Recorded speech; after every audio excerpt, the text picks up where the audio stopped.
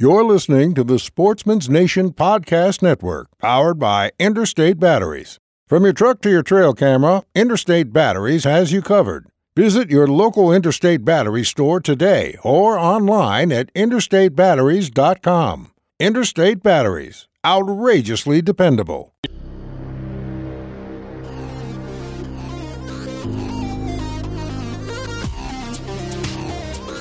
Welcome to the Transition Wild Podcast, the home for those looking for expertise and inspiration on all things Western big game hunting. I'm your host, Adam Parr, and you're listening to episode number 15, where we talk with my good friend, Joe Wilson, on out-of-state DIY hunting trips. Hello. How's everyone doing today? It's Thursday. Hope you guys in the Midwest or wherever you're at are finally unburying yourselves from a winter. I've been on some travel recently to the Midwest. Week of April 15th through the 20th, and I was still in blizzard conditions. So I feel your pain, man. So if you're listening to this, you should come out to Colorado where it's 65 and sunny and beautiful, and come join me. Come have a beer with me. That'd be cool, right? But if you can't join me, at least we can converse, or at least you can listen to me talk on the podcast for an hour. So again, I hope you're having a good day. Today's episode was a fun one. I actually recorded this about a month and a half ago, early March, with my good friend and hunting partner, Joe Wilson. Went to high school with him, shared a house together in college, and we've went on a number of out-of-state hunting trips. All whitetail so far. I'm still trying to coax Joey out to the west here, and he intends on it, although the past year or two he's been going through newborns and kids in the house, so that I can understand puts a stick into things. But yeah, so we're talking out-of-state DIY hunting trips, and Joey is just a good guy to sit down and talk with anytime, but since he's my friend, made this episode much more exciting and fun. He's a funny dude. Love talking to him. And we really just cover the basis, because what I feel is whether you're going whitetail hunting or antelope or mule deer or elk, wherever you're going, the process for planning and scouting and kind of getting ready for that hunt, it's all the same, right? Or it's similar in a lot of ways. So even though that we talk a lot about our whitetail trips that we've been on over the years, the process and kind of the steps that go behind that are similar. So I hope you guys learned something from that and you can apply it for your upcoming trips this fall, because 'tis the season. Hopefully you guys are drawing tags. You're planning out, maybe it's over-the-counter hunt. Maybe you're not getting into the draw this year, or you're just applying for points in some states. But either way, we all got to start thinking about the upcoming season, because we're only like 3-4 months away from elk season. It's going to be here, and then whitetail falls right after that in a lot of states as well.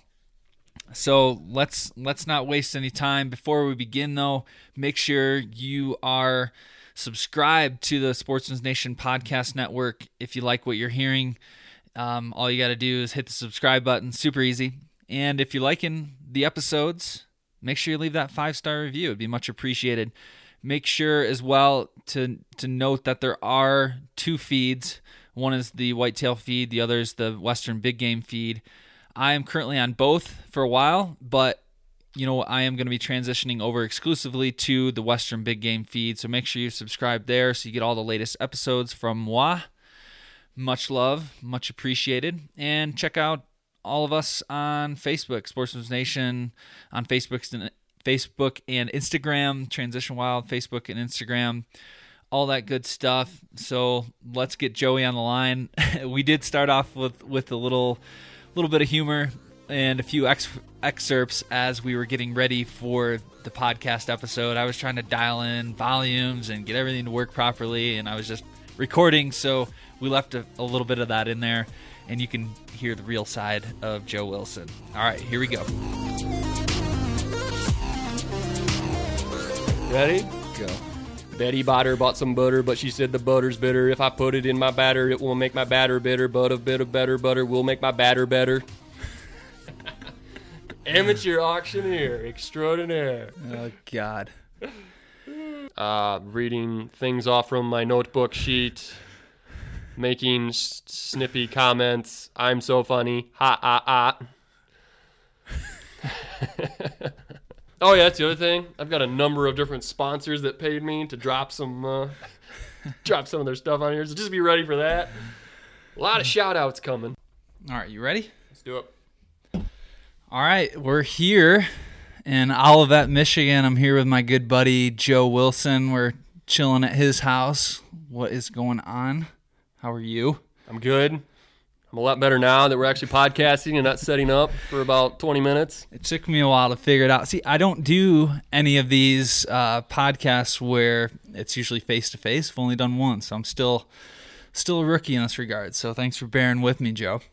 No problem. He is very much a rookie. I can attest to that. But no, in all seriousness, thanks for having me, man. I'm excited to be here. And, whenever I get a chance to talk hunting, it's always a good time. So it's been fun. What have you been up to lately? Have you been doing some shed hunting, or what's going on in the springtime in Michigan? No, not a whole lot of shed hunting. I did take a walk with my wife and our new son and didn't find anything. But I actually did find one shed this year out in the backyard. Just for some background information, I actually bought the house that Adam grew up in. So he's very familiar with the property. I'm in a bizarro world right now. Yeah. Anyway, out in my backyard area, there's a small patch of woods, and Adam left an old 3D target out there, so it looks like a buck with antlers. And as I was going out to cut some wood one day, I noticed that it was knocked over, and I thought that was kind of peculiar. So when I went to investigate, I noticed that one of the false antlers from the deer actually looked pretty real, and in fact, it was a 4-point side that a buck had. It must have ran into the decoy and shed it, and so yeah, it was pretty amazing. So shit, right here? Yeah, right out there. So that antler that's laying on your mantle, that's from right there. Yeah, I told you I had a cool story. I literally walked up and I was like, what in the world am I looking at? I picked it up and I looked it over and I was like, oh my gosh, that's the easiest shed I've ever found. So dude, that's the wildest thing. So you think it actually, like, I've had that target sitting out there during the fall, and it's been all bashed up, and it had to have, because it was standing up like 2 weeks prior. I know it was, because for those of you that don't know, there's a wood shed out there that I go to every morning, every night to put wood in, and I see that target all the time. And it was just the one day I noticed it was knocked over. So I don't think it was like charging it, but I do think it was probably just trying to spar with it or something, and I don't know, knocked an antler off. So dead serious, that's exactly what happened. So anyway, other than that, just getting ready for turkey season, so practicing calling and whatnot. But, I'll do a little more shed hunting here soon, but it's just tough in Michigan. As you well know, the deer just don't have very big antlers, so you'll walk all day and you might find a single spike antler or something. But you gotta have your expectations in reality check for Michigan, which is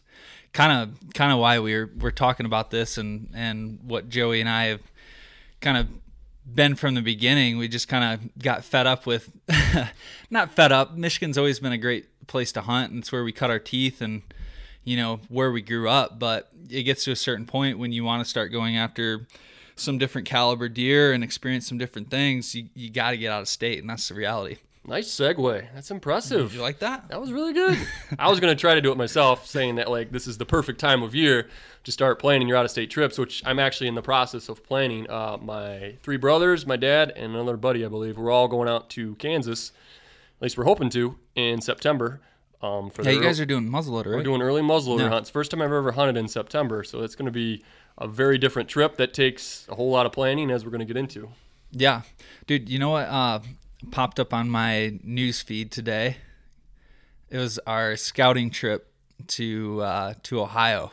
Oh, man. So, how like Facebook does those like memories or whatever? So I was like, literally today, this morning, I was checking out Facebook, and it was Joey and I's first, like, basically kind of out-of-state trip, where we went down March 9th, 5 years ago, to kind of scout and start our process on the first out-of-state hunt. So that was kind of funny. No, it is, and I think about that trip a lot, just because we cut our teeth. You know? Yeah, I mean, we did a lot of walking, and we had no idea what we were looking for. I'm No not saying clue. we're experts now, but I just laugh. I'm like, we're walking up these giant ridges of southern Ohio and Wayne National Forest, just staring around, going, how in the heck did deer even get around here? These ridges are so big, and at least for me, I had no idea what I was looking at. But yeah, that was a good time, and I like to remember that because it was like our first foray into a type of terrain that neither of us had any experience with. To this day, I tell everybody this that I talk with. It's like that hunting we did in Southeast Ohio, where it was Wayne National Forest, big woods, big timber, big ridges. That is some of the toughest hunting that I've ever experienced in my life, just because there's hardly any funnels. Pinch points are terrain based. There's not a lot of cover as far as like bedding areas. Maybe it's different for other people, but that was extremely tough hunting, especially with the rolling wind, or winds always swirling with those big hills. I mean, would you agree? Oh, absolutely. I mean, that's what I constantly am telling people. We've been lucky to hunt a number of different states for whitetails, and absolutely, Southeast Ohio is tough. And a shout out to anybody out there that has any kind of success in that type of area where it's just big woods, huge ridges. I would say smaller deer herds, less food.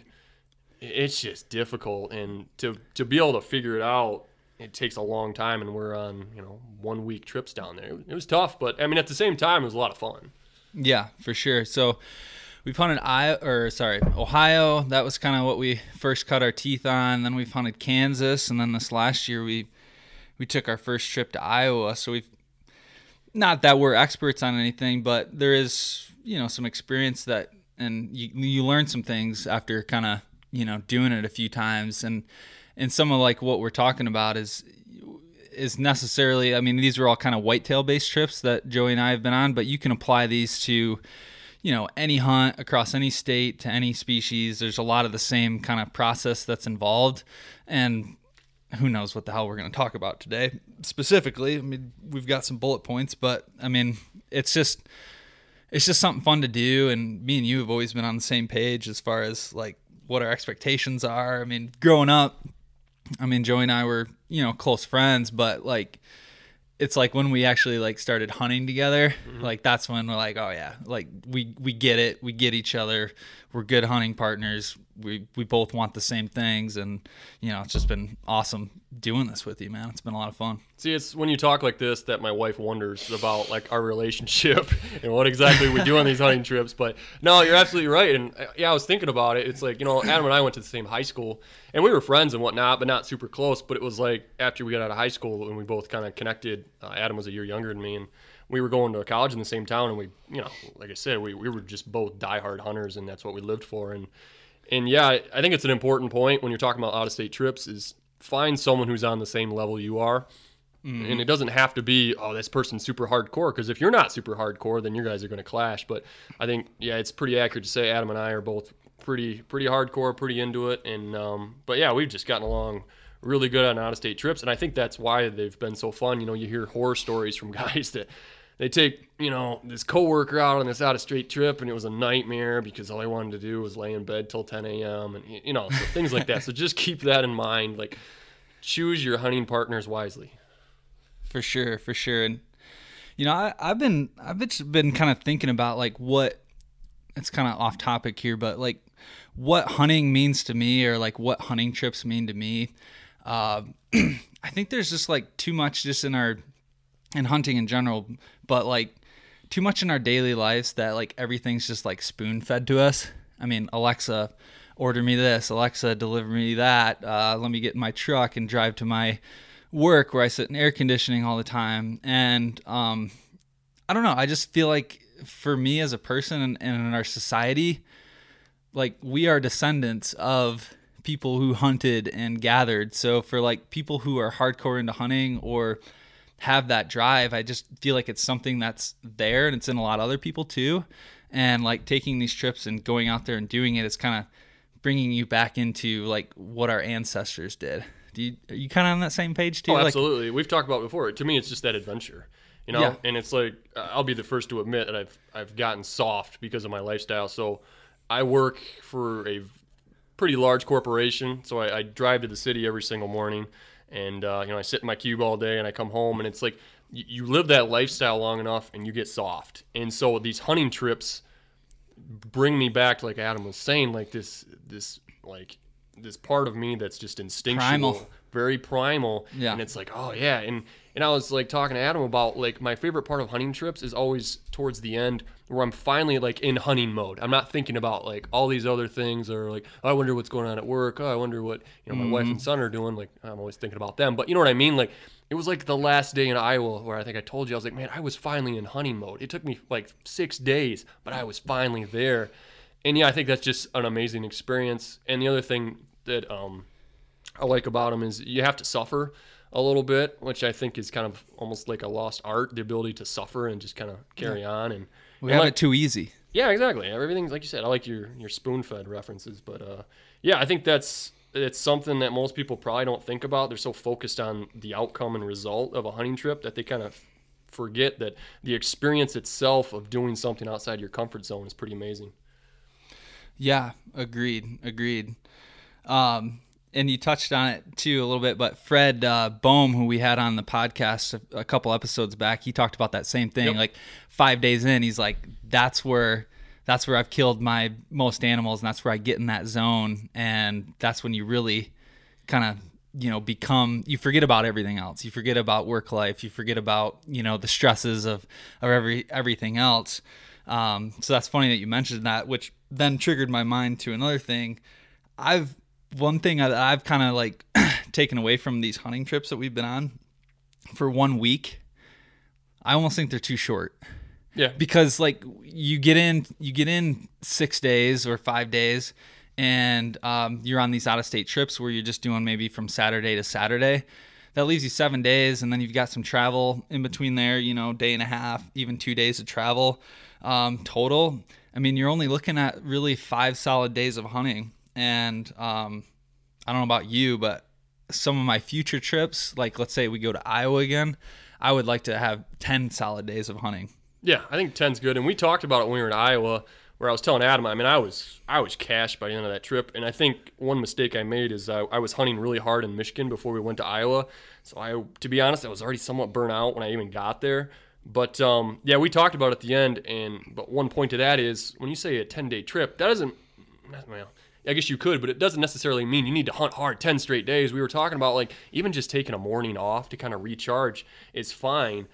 But then you're still, like Adam said, you got 3 more extra days. And I think you're right, because it seems like on these trips, we're always finally figuring stuff out in those last couple of days. We're into the nice deer, or, the good spots. We're seeing deer. We're seeing nice bucks. Yeah. Yeah, I think you're right. I think 10 days is probably a good solid number that you're not going to get like completely cashed, but at the same time where you're going to have a really good chance of success. Yeah. It's just never enough, it seems like. And that's one of the things I'm starting to see as a trend. And obviously I know it's hard to take off 10 days to hunt. It's just not simple. It's even in what I do, it's not in the cards all the time, because you want to take multiple trips or you just got limited time. So there's that side of things too. Yeah, definitely. And I think I like your point about like taking time off. It's something I kind of wrote down. I just wanted to touch on. And can you plug my articles for me real quick on your site? You plug, man. All right. You take I wrote it's a 2-part series on out-of-state hunts. And so a lot of the stuff we're going to talk about here is probably already in there, and we'll definitely be adding some more. But one thing I talk about in those articles is 2 of the excuses I always hear from people when I get back from trips and I'm kind of letting people know, showing people pictures of everything that went on. They always kind of say like, oh man, I wish either that they had the time to do that or they wish they had the money to do that. And I always just kind of give them a kind of a weird look, because I just think that those are kind of excuses, and I'll just touch on those real quick. So obviously with the cash, like the way we do our trips, I feel like is a fairly cheap route. Oh yeah. I mean, we hunt either all public land, and Adam's got some by permission stuff, but we're not paying to hunt outfitters or anything like that. And we're trying to find cheap lodging. We're not eating out at 5-star dining, and it's all these things. And so from our experience, I think most of these trips per person, depending on where you're going, if you're going close, like when we went to Ohio, it was probably less than $500, all included. Oh yeah, cheap tag. I mean, cheap tag. It's probably some of the cheapest, or one of the cheapest states to hunt whitetail. Yeah. You know, for sure. At $150, I believe it still is. And so, you know, I talk about in the article, it's like, well, how bad do you want to hunt out-of-state trips? You know, it's like, I'm not saying everybody's loaded and everybody's got great jobs, but when you think about all the things that we waste our money on, like satellite TV or daily coffee at Starbucks, eating out, maybe buying a new vehicle, you know, all these things add up to what you easily could be using on a trip. So I just find that hard to believe that people can't find the cash for that. And the other one is time. Totally understand. You know, like I said, I have a 2-month-old son. And so I'm starting to find out real quick how fast your time gets sucked into a lot of different things. But, you know, even if you don't have a whole lot of vacation, I struggle to think that you can't at least take a couple long weekends to a state that's close by and just to experience something new. You know what I mean? There was a guy by the name of Andy May, I know his profile, I think on the Wired to Hunt podcast, and he talks a lot about how he takes, you know, he'll leave Friday after work, hunt the whole weekend, and come back home to the neighboring states. You know, you can do it that way too. So I just think that I feel like I would struggle to find somebody that couldn't take some sort of out-of-state trip on a semi-yearly basis. Yeah. It's like where do your priorities lie? And that's really what it boils down to. And like Joey said, everyone has family commitments and work life and, you know, all sorts of stuff going on. And, you know, hey, if it's not this year or this fall, maybe start thinking down the road, maybe 2 years or 3 years. I had a guy on the podcast, his name was Andrew Honeycutt, where he talked about, you know, hey, it really opened my eyes when me and my dad started talking about these hunting trips a long time ago, but then he came down with cancer, and that changes things, and that changed his priorities. So not saying like something like that has to happen, but stuff like that does happen. And, you know, just figure out your priorities. And if it's not this year, you know, maybe it's 2-3 years down the road that you finally kind of go on that hunt. Yeah. And another thing for the married people out there with kids, I can tell you, my wife and I sat down, and it's like you sit there and you lay out everything on the table. And it's like, for me, it's like, okay, my priority is hunting, and I want to take my hunting trip every single year, and I want to be able to hunt. And, you know, okay, so I'm not going to golf anymore, and maybe I won't do as much fishing. And so it's like, and for her, I'm asking her, okay, what do you want to do? And my wife likes to do soccer leagues. So there's like that give and take. Okay, you can do your soccer league 1 or 2 nights a week during the summer if I can do my hunt. And so that way, when hunting season comes around, she's not going to be on my case about how much time I'm spending in the woods. There's that give and take, I think, that happens in healthy relationships. And you best believe when, you know, August, September gets here, I'm going to be doing every single thing on that honey-do list and trying to get some projects done for her, because you're trying to build up those brownie points so you can cash them in a couple months. Yeah, for sure. And in your article too, you kind of have broken down as far as like a budget of like lodging, gas, the tags and stuff like that. I know for those whitetail trips, or a lot of whitetail trips, I'll post a link to those articles. It's a 2-part series, I think, right? Yep.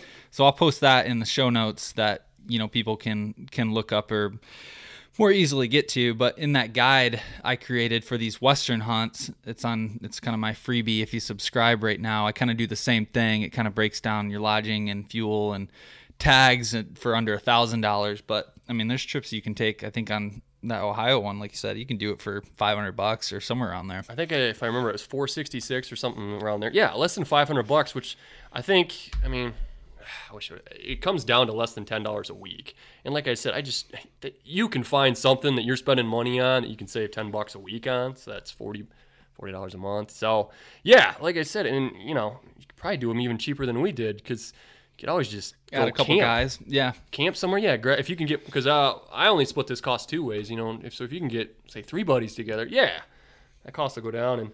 And since we're talking about money real quick, just a couple other costs. Well, let me back up. So one of the first things that I think you got to do when you're thinking about whatever trip you want to take, whether it's whitetails or any other kind of species, is you got to pick a state. And I think what goes into picking a state, first and foremost, would probably be cost. And like Adam said, Ohio is a cheap state, although they just raised their tags, but it's still only, I think, $180 for a whitetail tag. And on the opposite side of the spectrum, you have Iowa, which we just went to, which we needed 3 preference points to get in, which for $52 a piece, and the actual tag was $550. I'm talking $700. Yeah, over $700 just for the tag. Yeah, it's expensive, very expensive. But at the same time, it was the best whitetail country I've ever seen in my life. And I saw the biggest buck I've ever seen in my life. Granted, I only saw him for about 6 seconds. I was doing a kind of a scouting foray late morning, and I came up over the top of a ridge, and I just kind of was sitting there looking around, and all of a sudden I see a tail go up, and it was a doe, and behind her was a buck that I don't know what was on top of his head, but it was the whitest, thickest rack I've ever seen in my life. I couldn't tell you how big he was huge, and they just kind of trotted off. They were probably a little over 100 yards away.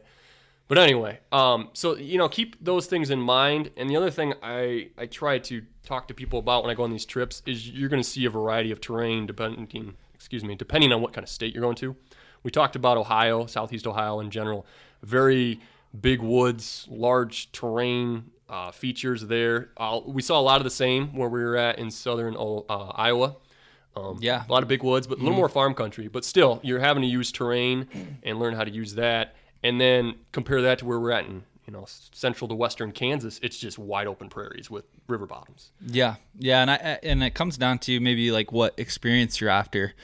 Obviously, for whitetail, I mean, you can hunt the open plains and spot and stalk, kind of like what we did in Kansas, or you can tree stand hunt in the big woods of Ohio or Iowa and kind of hunt. That's kind of a mixture of both, I guess, and from what I've seen.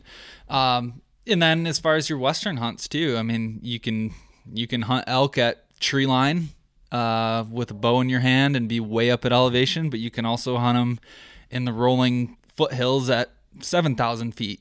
So I mean, it's like, what are you going after? Do you want to experience like some tent camping and kind of roughing it and that whole experience, or do you want something a little different? One thing I took away from this last Iowa trip, I just did not like stay.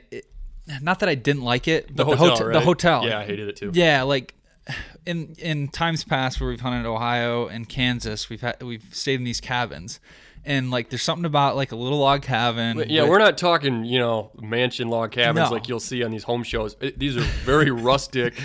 Yeah, $20 a night. We were paying. Very cheap. Yeah, so I mean, yeah, they have some amenities and whatnot, but like,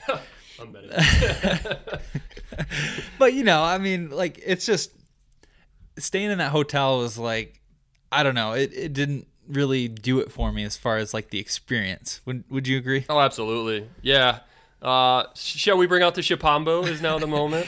Yeah, I recently wrote an article about that, but yeah, please do tell. I'll try to be brief. So yeah, this cabin, if you want to call it a cabin in Ohio, I mean, gosh, what was that thing? It was probably 15 by 15 feet. It was probably like 200 square foot. I mean, it was tiny. Literally, it had a bunk. Where did you even sleep? I don't remember there being 3 beds. Did you sleep on the table? I don't know, dude. Oh my gosh, we were crammed in there small. Like sardines. Yeah, for sure. So Adam and his brother Phil and I. So anyway, but they had this bathroom that was I can't explain it to people. It was the tiniest thing I've ever seen in my life, and there was a toilet and there was a shower, but it was all in the same small area. So when you were sitting on the toilet, your feet were literally in what you would call the shower tub, which was probably 3 feet by 3 feet. And so as I'm sitting there one morning staring at the shower 2 inches from my nose, I'm like, this is the weirdest thing I've ever done. I could literally take a poop and shower all at the same time. And so when I came out and explained this fact to Adam and Phil, I thought, so you can take a Shipambo, the shower poop combo, before you go on with your day. So it was just kind of a running gag. And I know it sounds really stupid, but it's just, I guess it's a good time to point out, like, just the fun little moments of these trips that you won't forget. I mean, this was 5 years ago, and I still remember that. Oh yeah. It's the memories. I mean, as I grow older, I mean, obviously everyone goes on a hunting trip to shoot something, right? I mean, that's why we hunt. I mean, we're not going out there to bird watch, but at the same time, I think when you take some of these trips, you have to have the expectation or the realization that you could come home empty-handed. And in a lot of cases, which we were talking about, I got to stop hunting with you out of trip because I've yet to kill anything. Well, let's back up. I pointed it out to Adam as we were kind of talking about our trips this year. I said, hey, man, I realized the other day that every trip you've ever gone out with me, you've never shot anything, which I will take some of the blame for that. But in my defense, you've gotten shots at some animals. I've hit 2, which makes me sound like I'm wounding animals, but it happens. It does happen, yeah. But, like it's just like, and if you killed something and it took us, let's say we were on an elk hunt or whatever, if you were with a partner and he kills something, I would be more than happy to spend 2 days packing that thing off the mountain. And I think that's comes back to your partner and going in with that mindset, but being on the same page. But at the same time, it's the experience, it's the memories, it's like the shit you think about 5 years ago and you laugh at, and like the times we've spent with family. And now that we, me and Joey, we don't live next to each other anymore, so we don't get to see each other a lot. So it's even more important that we do these trips and keep creating those memories and just stuff that you can pass down to your kids and, hopefully grandkids someday, No, absolutely. Yeah, I mean, when I first started taking these trips, obviously the only thing you think about is bigger deer than what you're used to seeing and being able to knock one of those down and whatnot. But, it's probably a combination of more hunting experience and just more life experience. And,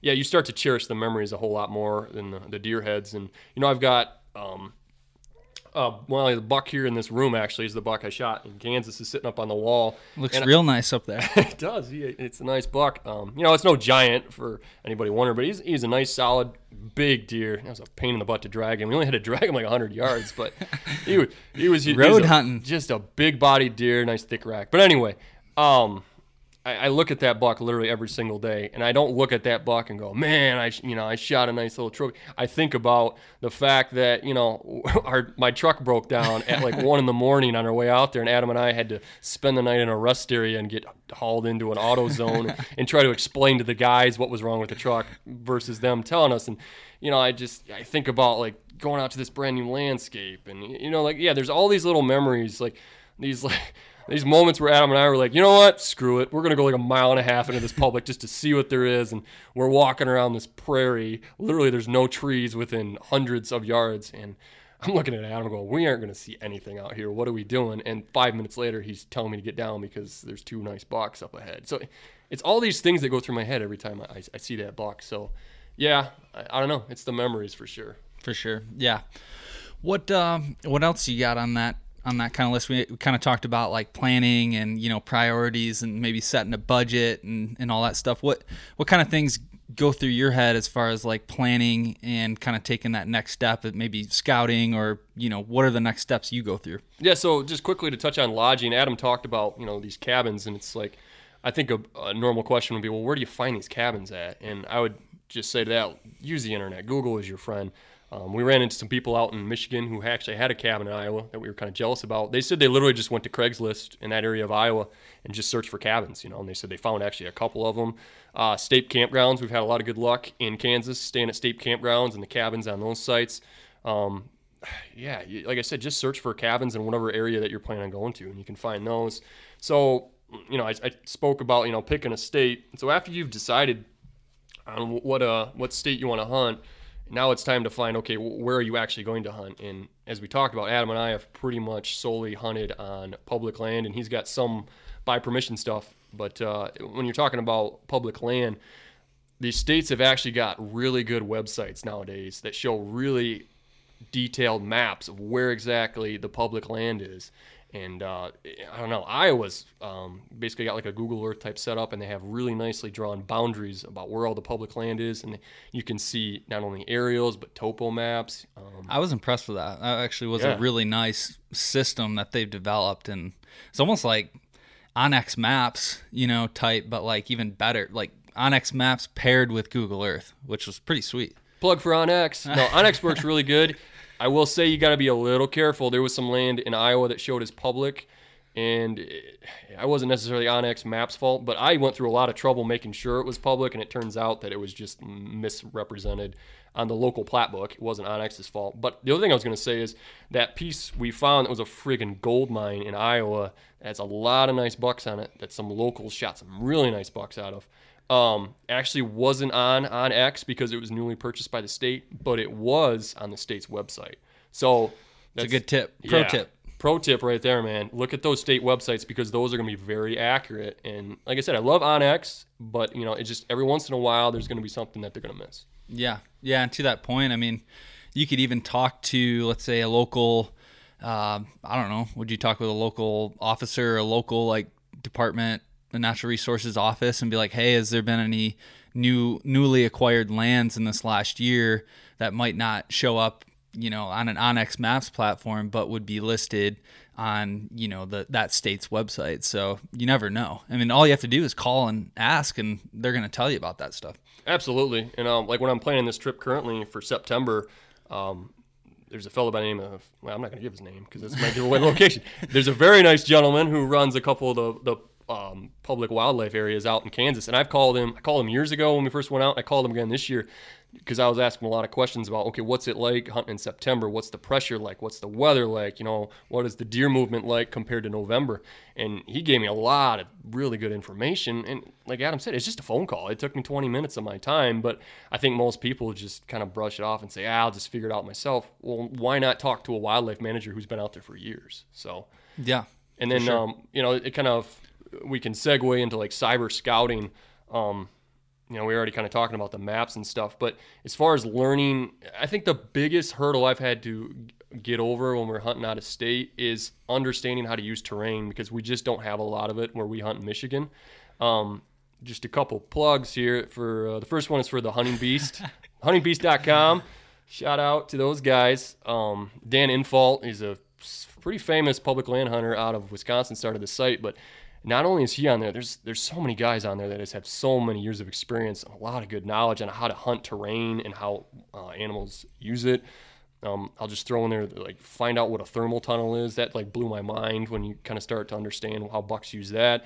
And the other thing that really helped me was a book by Brad Herndon called Mapping Trophy Whitetails. He was born and raised in, I think it was southern Indiana. And he just does a great job of explaining how to read topo maps and things like that. And so when you start to understand that, I think it's going to cut down your scouting a lot, because you can do all this scouting online before you even arrive at these locations. And you can, figure out these saddles and all those other kind of terrain features that tend to pinch deer.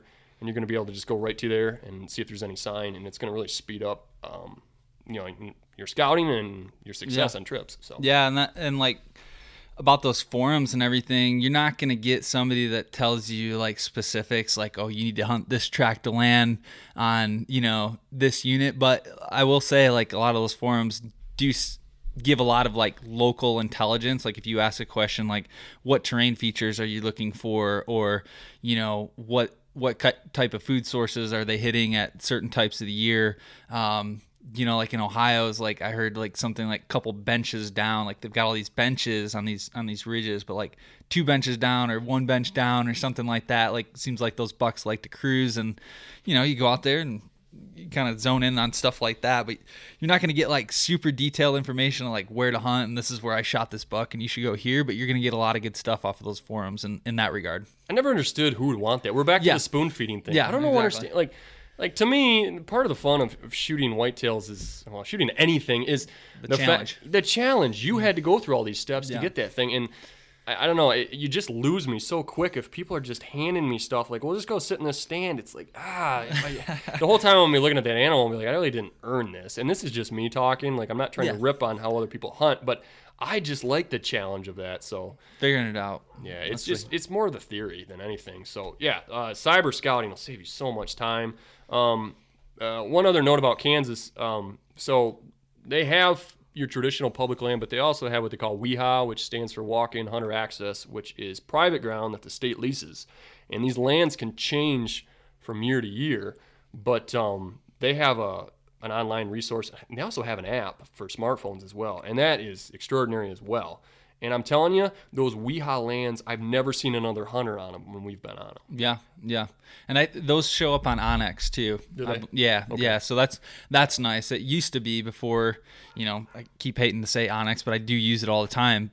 But I used to have to like cross-reference based off that app and like where we were at. So it was kind of tough. But that the WIHA and like those privately owned lands that are walk-in access, it's a pretty sweet deal, and a lot of them get overlooked. Yeah, they do. And kind of brings me to my next point that I tend to point out to people is what I'm looking for, and what everybody should be looking for, you're looking for access that's going to be tough for other hunters to get into. The main one that's a barrier to entry is water. So you want to bring, at the very least, bring some waders. The guys will bring boats just to be able to access, which is a great way too. But you're looking for just, overlooked access points. We found one in Iowa. I don't want to give too many details, but it was just overlooked. We saw a couple hunters back there, but it was a freaking gold mine for just deer sign and everything like that. And it's just because people didn't understand that you could access this at a certain point. All I'll say is you couldn't tell it, from the road, you couldn't access it. That's what it looked like on the map, but there was a way you could access it. So just look for those different types of things that are going to be overlooked. Yeah, for sure. And when we hunted when I got that shot on that buck in Kansas, it wasn't that far off the road. I mean, yeah, it was pretty far, but it was like a mile and a half off the road. Well, but like what deterred a lot of people was that river that kind of went through there, and we got across that, and you get over into some land that's kind of untouched. But like you said, sometimes it just takes some barrier to entry, whether that's a river or a lake or a deep swamp or a steep hill climb. You can lose a lot of people just with that, and you don't have to go super far off the road. No, and I'm kind of a wuss when I go off the road. Like, I don't mind doing it, but if I don't have to, I don't want to. And so, yeah, I love those things. Like, well, there was a place in Iowa. We never hunted it, but we looked at it. There's a river right next to the road, and if you had some hip waders, which we both brought, you just walk across the river, stash your waders, and in you go. But yeah, in Kansas, do you remember that the water went over both your boots? We spent like 10 minutes trying to find like the perfect area to cross. Okay, it's nice and shallow, and somehow Adam found the only hole in this part, and so I was wet the rest of the day. Oh yeah, we were lucky. It was probably like 65 degrees that day. But yeah, exactly. Yeah. Memories, man. It's memories. Yeah. Well, what was cool about that trip is I had shot my buck like the second day, and so the rest of the trip I had a digital camera with me, and so I was filming Adam. And so, yeah, we got some really good footage of some of that. I wonder if we could pull that up and even throw some little video link out there. No, it's on my YouTube channel. Yeah, it's like Kansas deer hunting if you go to... Yeah, but I'm talking about, like, actually, I remember having video of you walking up, and I was kind of, like, giving, your typical, like, home video play-by-play. I was like, Adam just got drenched, his feet or something. Oh, you're talking about that. Got it. Yeah, like, you don't have that in the video. No, I don't know. It's just fun to look back on, so... So we talked about scouting and digital scouting. We talked a little bit about earlier. We touched on like we've taken some trips to go. We didn't do it for Kansas, but we did it for both Ohio and Iowa, where we went out there and actually like took scouting trips. And we were talking about this before the podcast. We haven't felt like they've really paid off. And I've written about it in some articles. Like, yeah, it is nice to get the lay of the land, and it is nice if you can take that scouting trip. But when we were discussing before, it's kind of it's a luxury. Yeah. Like if you want to do it, great, but you don't have to, and stuff changes between spring and fall. And with the resources that you have, like you talked about, scouting and like some of the stuff that's on these different states' websites, man, you really don't need to. And at the end of the day, it goes back to like, the time and money constraints. I mean, most people probably don't even have, like you said, it's a luxury. So you don't have the time and money to do it anyway. But I definitely don't think it's necessary to have success. I mean, and I think there's probably people that do it better than we have. But I don't know. Yeah, it's just like we were talking. I mean, these areas we scouted both in Ohio and Iowa, we never ended up hunting any of them. So we ended up getting there in the fall, and we're like, let's go check out this area. Oh, this area is so much better than what we were looking at in the spring. Let's hunt here. But yeah, exactly. So I guess there is something to play with that. You kind of knock off some different. We definitely found some places where we didn't want to hunt. Yeah, for sure. It's about all we found. But yeah, but it wasn't like we showed up. We're like, yeah, we're going here, and then that goes back to having the time and getting in 5 days and really learning it. But that's a different topic. So we've talked about scouting and scouting trips. What's kind of next on your agenda here? So, but when I was getting into these out-of-state trips, it always bugged me that people were just so high level, and they were saying, oh, do this, do that. And so I would ask them, I'm like, no, literally, like, what are you doing the first day you get there, and where are you going after that? Like, I wanted kind of like more specific examples. So I'm going to try to do that as far as like what we've done. And as we said before, we haven't been like the most successful, but I feel like we've always gotten into good deer. Yeah. We've always saw. So anyway, this is what we've done. The first day should absolutely, if you're on a week trip, is just scouting. That first day, you have to nail down multiple areas in order to scout. And I think scouting depends on the type of terrain. We're back to the type of terrain. When you're in big woods areas, you're going to have to take your digital scouting where you found kind of those spots you thought might be pinch points, and you're going to have to do a lot of walking. And it's tough to kind of tread that line of, okay, I got to make sure I find these spots without ruining them. But I think if you just move slow and you use your binoculars a lot and kind of keep an eye on sign, you can really do it. We did it pretty well in Iowa. I mean, the first day I was there, I found one of the most amazing scrape lines I've ever seen. I found 20 scrapes in probably a 200-yard long strip. I mean, literally every 10, 15 yards, it seemed like I was finding a scrape. And so once I found that, I got out of there, and I'm like, okay, this is a dynamite area. And not only us, but another hunter we ran into had a good amount of success there. So that's kind of the big woods type area. And then when you're in an area like Kansas where you can see a long ways, we do a whole lot of driving that first day. A lot of glassing, a lot of driving, because that's going to be your best bet of, you're always going to see deer in those type of areas, but you're trying to zero in on, okay, where is there actually like pretty good looking bucks at and what you're after. Well, and, with that too, driving around showed us, whether you're in big woods or, states like Kansas where it's a little open, where are the other hunters at? Because a lot of times you're not showing up, a couple days before. Let's say you're hunting a rut time frame. There's going to be other people out there hunting. So at least you can see, here's where people are parking. People are touching this, but, hey, we checked out this spot. No one's parked there. There's a lot of that kind of goes, into pressure and playing off of what other people are doing too. Absolutely. I had the chance to hunt Indiana. My brother lives down there, and we hunted there from muzzleloader one year. And so there's a whole lot more pressure out there than some of the other areas we've seen. And then you're exactly right. That's what we were doing. We kept driving around going, nope, 2 trucks at that parking area. We're getting the heck out of here. And it was a really tough trip. We didn't have a whole lot of success. But I'll tell you what, yeah, we had zero success of seeing deer whenever we saw vehicles. So that's a great point. Is you're always on the lookout for other hunters, but states like Kansas and Iowa, up to this point, I know they're getting, especially Kansas is getting a lot more popular. We're seeing more pressure there, but you don't have to worry about it as much, but it's still something to keep in mind. One thing I like to point out to people too is when you're going to these other states, there's so much stinking public land. I mean, you're talking tens of thousands of acres in, a drivable distance, and a lot of times. Don't worry about like bumping deer, maybe like burning out a spot. You've got a week. So you got to be pretty aggressive, in my opinion. Like, yeah. You see these guys in these hunting shows because they're on these ranches out there, and so they're saying like, oh, I'm just going to sit in observation sit. You don't have that luxury when you're on an out-of-state trip in a brand new area. Like I said, when I found that sign, the next morning I was right smack dab in the middle of that sign, Yeah. And then when that didn't work out, I'm moving deeper in, you know what I mean? Like, yeah. I think you have to be aggressive. Yeah, and you got to adapt. And, that buck there sitting on the wall I was pointing to my buck. I'm pointing to his buck right now. That buck came from our scouting on the first day. Yep. Because we basically drove around, and that first morning we saw a lot of activity, or at least bucks crossing this one spot is basically like a pinch point or, a woodlot coming together.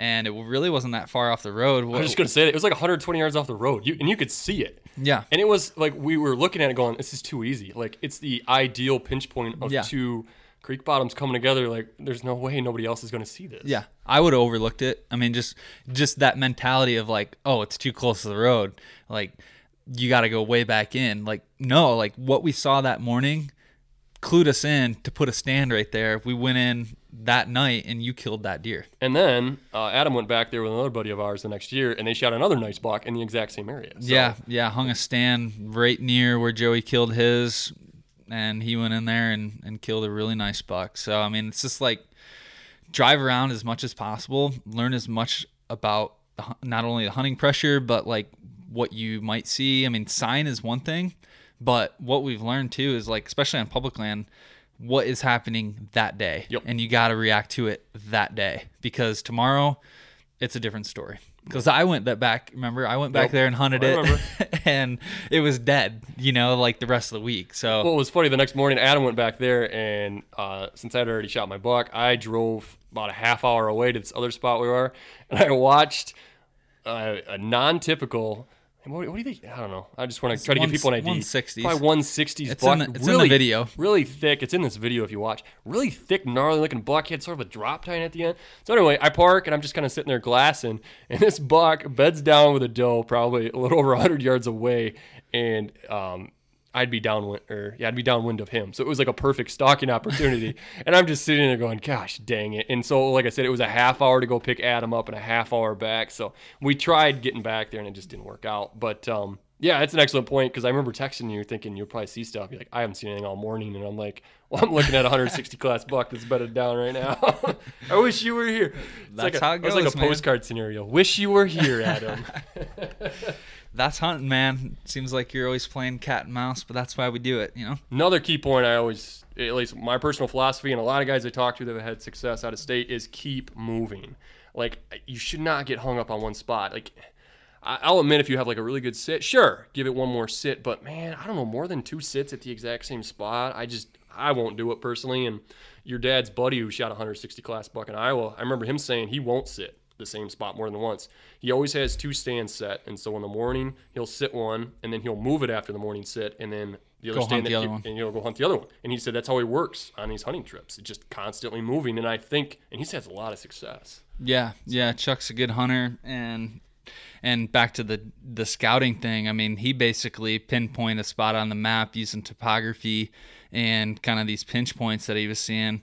He actually, on that Iowa hunt where he killed that, it was like a 167, I think. Oh, yeah, that's a nice buck. I mean, he went in, I think, first day, maybe second day, and killed that deer. So a lot plays into your scouting and learning how to read that. But like Joey said, you gotta keep moving. You can't get hung up. And that's kind of what we did in Iowa. We've done it on a lot of trips, but that's what we did in Iowa. We didn't really get hung up on too much on same spots, you know? Yeah, no, I didn't sit the same spot more than twice. There was one spot I sat twice because I thought it was a really good hub. So it's a spot where a number of ridges come together. But I sat that twice, but other than that, kept moving. And the other thing is, so I remember on this Kansas trip, I was going into it with way too high expectations. And it was the second day, and I was literally already getting frustrated because we'd only seen a couple of shooter bucks, which looking back, I'm like, we actually did really well for never being there. Oh, yeah. But I remember saying to you, I was like, I'm just kind of getting frustrated. I thought we'd see more out here. I ended up shooting a buck on the second day. And I look back at it, and I'm like, you were such an idiot. Like, are you kidding me? That amount of success in your very first trip there? So, like, go in with standards that are, like, realistic. And the other thing is just don't get frustrated. Just kind of keep at it. You know, it'll work out for you if you kind of, like I said, keep moving, you know, keep doing your scouting and stuff like that. You'll eventually run into deer. We always have on all these trips, with maybe the exception of Ohio the first time we went. But, you know, Adam went back to Ohio, was that a year or two later, and he actually had quite a bit of success getting into deer. Yeah, and that says a lot of, like, maybe going back to the same spot, you know, more than once. I mean, you just know it. I mean, we experienced the same thing in Kansas. I mean, if you can hunt a place a couple years in a row, and I'm all for trying out new spots and I want to hunt different states, but you really start to learn a property, even public land, after you've been there a couple years, or at least 1 year, because you know you can eliminate a lot of spots and you can zone in a little bit further on the details that you kind of learned from the first trip. Oh, absolutely. It's like with anything else in life, with experience, you're just going to keep getting better at it.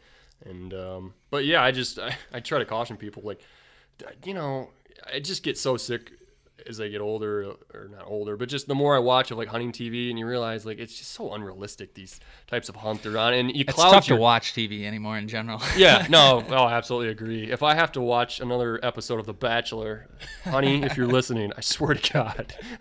I was talking hunting shows, Joey. Sorry, off topic. Still frustrated about having to watch it this week. What's his name? Arie, A-R-I-E? Sorry. Anyway, back to hunting. Gosh, what else you got? Hunting TV, yeah. It's just don't like. Gosh, like, it clouded my judgment so much about like what you should expect.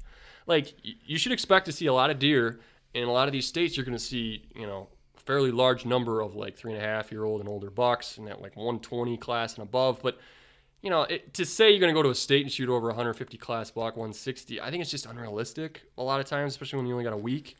Not saying not to do it, but I don't know. I think it's more fun. When we went to Iowa, I kept telling all the locals that we talked to, I'm like, man, if I see something over 120, I'm letting an arrow fly. And they look at you like you're crazy, and they're like, man, we got a 160 rule on our farm. I'm like, well, it's a good thing I'm hunting public land because he's going down if I see him. Well, when you come from Michigan, I mean, a 120 is actually a really good deer, and it's just go in with realistic expectation, I guess, is what I'm saying, or what we're both saying. It's like, yeah, did I want to shoot a booner in Iowa this year?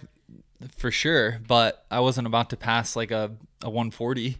I mean, or even a 130. I mean, that's where I sit. I'm not I don't have hundreds of, or not hundreds, but I don't have a wall full of bucks to kind of, look at. I gotta not lower my standards, but have realistic expectations of what's going on, and just go out there and hunt, have fun. Lower your standards. I thought we were starting to get into your dating life for a second. It's like, no, let's not go there. You got on me about The Bachelor. Now we got The Bachelor with Adam Parr. No, we're not going there. We are not going there. The other thing, while I'm thinking about it, is the statute of limitations is probably up on this. I could have got a very hefty fine when I took my buck back from Kansas because I didn't realize that you're not allowed to transport anything except boned out meat, a cape, and just the antlers back to Michigan. And that's because of the rise of CWD. And so people need to be very cautious about coming. I know in Michigan, you literally cannot bring a deer back from any other state now because of it. So, like I said, just keep that in mind. You can't just bring the carcass back. I don't think a lot of people know that. And like I said, really hefty fines. So, learn how to quarter out and clean your own deer. And, caping is a little more difficult. I definitely have never done it myself, but a taxidermist that's a cousin of mine was telling me that, you can learn it fairly quickly, but either learn how to cape your buck or find a local taxidermist to do it before you go home. Save you a lot of money. Yeah. Yeah. I mean, in Kansas, when I shot my buck, I paid a taxidermist to cape it out and, do that. But if I could have done it myself, I would have saved, I think he charged me like $150 or something. Whoa. Or $100. But really?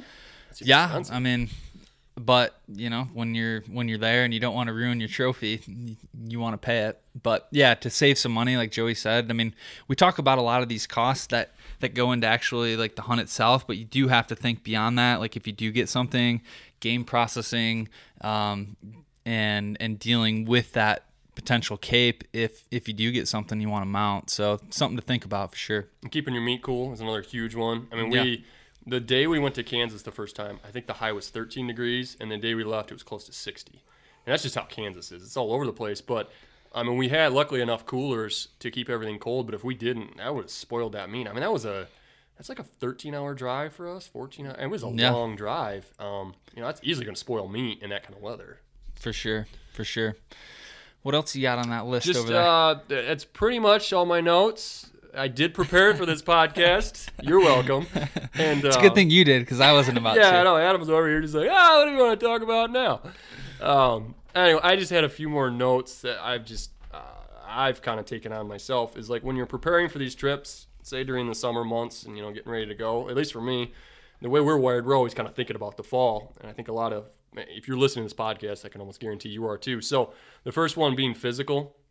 As far as like these whitetail hunts, I wouldn't say they're overly physical, but I do think if you're in better shape, it's just going to be a whole lot easier for you to take that pounding because, you get pretty worn out if you're hunting hard. Oh, yeah. It's tough. So, trying to stay, I'm not saying you got to be Cam Hanes out there, but just do some cardio, maybe do some light lifting. But I've really kind of got into a lot of body weight exercises, push-ups, pull-ups, even just unweighted squats. But, just keep moving, keep your body moving. And that way when the fall comes, you're ready for anything that's going to get thrown at you.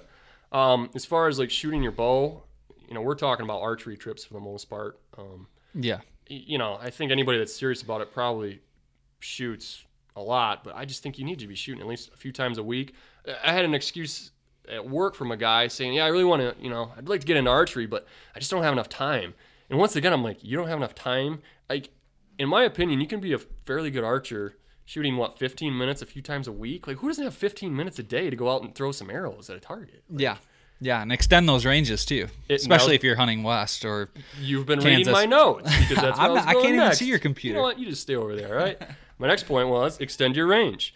Look to shoot I try to go all the way out to 100 yards, and I'm not the greatest archer in the world, but I've been getting a lot better because I shoot at those ranges. I'll agree with that. Whatever.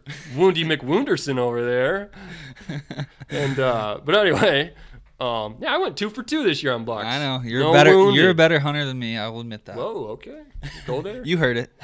But anyway, just and the other thing is make it fun. Shoot with some buddies, get some competition going, so that way your heart gets beating a little faster. The other thing I like to do is I'll take just like a 30-yard sprint away, 30-yard sprint back, or do some burpees or something, and then try to shoot. Just, mix it up so that, shooting stays fresh. But basically what I'm getting at is shoot your bow a lot, especially during the summer. I try to pull it out a number of times a week, late in the day, so I get used to shooting at low light, and just go out and shoot. It doesn't even have to be a lot, maybe 20 arrows. So do that. And the other thing that we've already kind of touched on, but I really do think it's super important, is just the mental aspects of an out-of-state trip. You will run yourself ragged mentally if you don't go in with, like what you talked about, like the right expectations of not only like the deer you're going to see, but of how you're going to hunt, how much you're going to be able to hunt, the fact you might need to take a morning off just to kind of refresh yourself. Just that. And the other thing is, success isn't always dead animals. We've hit on that a lot when we're talking here, but it's just so true. Just take in everything. When we were in Iowa, the thing I kept noticing is just these woods were absolutely some of the most beautiful I've ever seen. And probably 80% of the trees at least were oak trees. I've never seen that before in Michigan. Yeah, it was a sweet terrain. Oh my gosh, it was gorgeous. And it's like you talk to these locals and I'd say, oh my gosh, you guys' terrain and everything out here is just beautiful. And they just kind of look at you because, they see it every day and they're like, yeah, it's all right. But I thought it was just absolutely beautiful. And just taking those moments to kind of take all that in. I think, like I said, going in with that mindset that I'm gonna do all these other things other than just focus on hunting, I think will really kind of keep you fresh mentally. One thing that I forgot to bring up, which was probably one of my biggest takeaways from Iowa, the guys that we met hunting out there, one of the other guys went around like the first day, and even continually throughout the hunt, he went around and started knocking on doors, private land. If you're exclusively public, that's cool, but at the end of the day, we all want to kill something. And what I realized from being out there and from what they were able to do, they got access to some farms for no money and relatively easy. And the one guy, he went in, what was it? He went in the first morning and killed a 180. Yeah. Like literally he knocked on this lady's door. She had like not a huge tract of land, like 100 acres? 180 acres? I never heard a lot of specifics. I just hope you're being real delicate here because they ran into a gold mine. I've never seen any property like it before. Yeah, I mean, no one's ever going to really be able to pinpoint off of that. I know. But you know what I'm saying? Like, that was my biggest takeaway, especially for Iowa. I've seen it firsthand with Kansas as well. It's not that hard to get access. Don't be afraid to go knock on some doors. I think not regret, but like I wish I would have taken a half a day and we should have just driven around and just knocked on some doors, at least get a lay of the land a little better, and you never know, they might let you in. And you might kill a booner. I mean, yeah, it was amazing. We met these really nice guys from Michigan, and I'm still in touch with one of them. Just super helpful guys. That's the other thing, I guess. When we were out in Iowa, I mean, we were talking to locals who were like kind of helping us out, pointing us in the right direction, even though they were already hunting out there. There was only a few of them, but I just was amazed at like on public land, the amount of people that are helping each other out. And it's the same thing with these guys we ran into from Michigan. We were kind of helping each other out. Yeah, what are you seeing? What's going on over here? Yeah, what are you guys seeing over there, man? Well, I'm seeing this over here. What did you see over there? And we were just sharing information because, in my opinion, we're all kind of in this together, and if their success is our success. But Adam was right, man. I will say I regret it, man, because when they found that land, so he shot a 180 class buck the very first morning. He went in blind, and then another one in their party shot about 160 incher, and they found a gut shot buck on that property that, I don't know, that had to have gone close to 170. That was a booner. Oh, yeah, it was a booner. And so those 3 bucks all on the same property. I can't remember how big it was. It wasn't a huge tract of land, but it was just, they knocked on a door and got permission, and they just ran into a gold mine. I mean, you're talking about land that probably is better than most of the other private land that we heard guys talking about. It's just amazing. Better than some leases. People pay thousands of dollars for that type of terrain, and like I said, it's a simple door knock.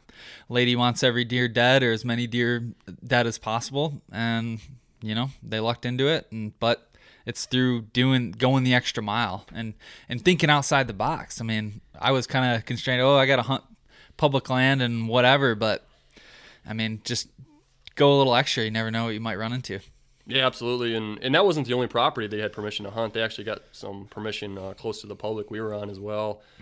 So it seemed like they had really good success with picking that up. And like I said, I'm just really delicately kind of dancing around this. I don't want to give too much information because these guys, like I said, were super nice and helpful with us, and they did the work. And so I don't want to give away too much, but I guess, yeah, my main point of all this would be it's extremely possible, a lot more possible than I originally thought, because I did a little bit of like cold calling, which is probably not the best way to do it for Kansas, and I got hung up on, I got yelled at. I talked to one fellow who was talking about how I should talk to this guide who leases out his land. I mean, just didn't have much success with it, so I kind of just put it away. But yeah, I mean, you had a lot of success in Western Kansas getting private. Oh yeah, too, so. yeah. Like I said, you just gotta put yourself out there, and you never know what'll happen. And the main thing to all of this, to the whole theme of this podcast, just go on the hunt. Yep. I mean, you're not gonna regret it. Yeah, it costs some money, and it's not exactly cheap, and you're gonna have to take vacation time, and you're gonna have to spend time away from family. But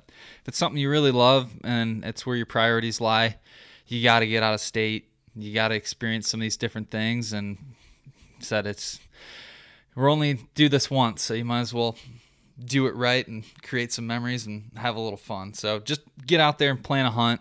Go do it. You're not going to regret it.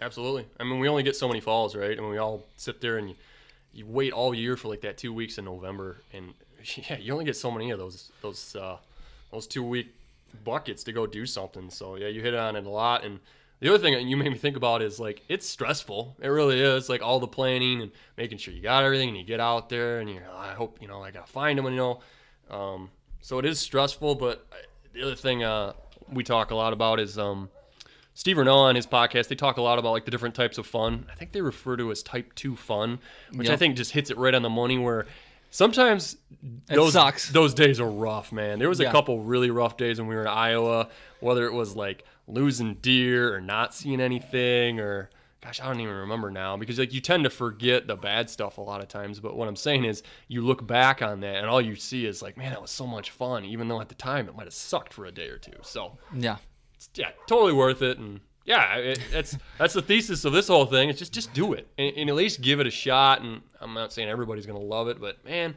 I've never regretted taking an out-of-state trip. For sure. Well, cool, man. It's been fun. It's been fun chatting with you, and I think a lot of people will get some takeaways from this. And again, this is a little bit more whitetail focused, and I know I'm supposed to be a little bit more Western big game, but again, this stuff can be applied anywhere, and take what you want from it. But it was a lot of fun sitting down with you, man. Yeah, like I said, I appreciate you having me on here. And you Western guys, man, like you just think you're better than us Midwest I'm better guys. than you. Yeah, this guy, grow up with him and whatnot. He moves out to Colorado all of a sudden. He's Mr. Western guy. Oh, I know we're talking about whitetails, guys. Bear with me. It's these stupid whitetail guys that don't know anything. Oh, man. Good times. So cool, man. Well, I appreciate it. We'll get you back on at some point, and it's fun hanging with you. Yeah, hopefully I can make it out to Colorado. We can do a podcast out there. It'll be fun. Sounds good. And there it is, another episode in the books. That was a lot of fun hanging out with my buddy Joe Wilson. Sorry about the dog there at the end. It was I don't know if Kara, his wife, had just gotten home, but going a little wild there at the end. So apologies on that. I'll make sure to smack Joey the next time I see him in person. I'm coming for you, Joe. All right, yeah, that was too much fun. Can't wait to do it again. And a lot of good takeaways from that. Hope you guys learned something. You learned from a lot of our trials and tribulations of Joey and I's hunting trips over the years. There's a lot to learn. There's a lot to take in. So hope that was useful. I think the biggest takeaways, one, just go out there and do it. Hope this inspired you to take that out-of-state trip for the first time. If you haven't done one before, it's definitely not something you're going to regret. And the other thing is, go knock on some doors, get some access to some private land, because you never know.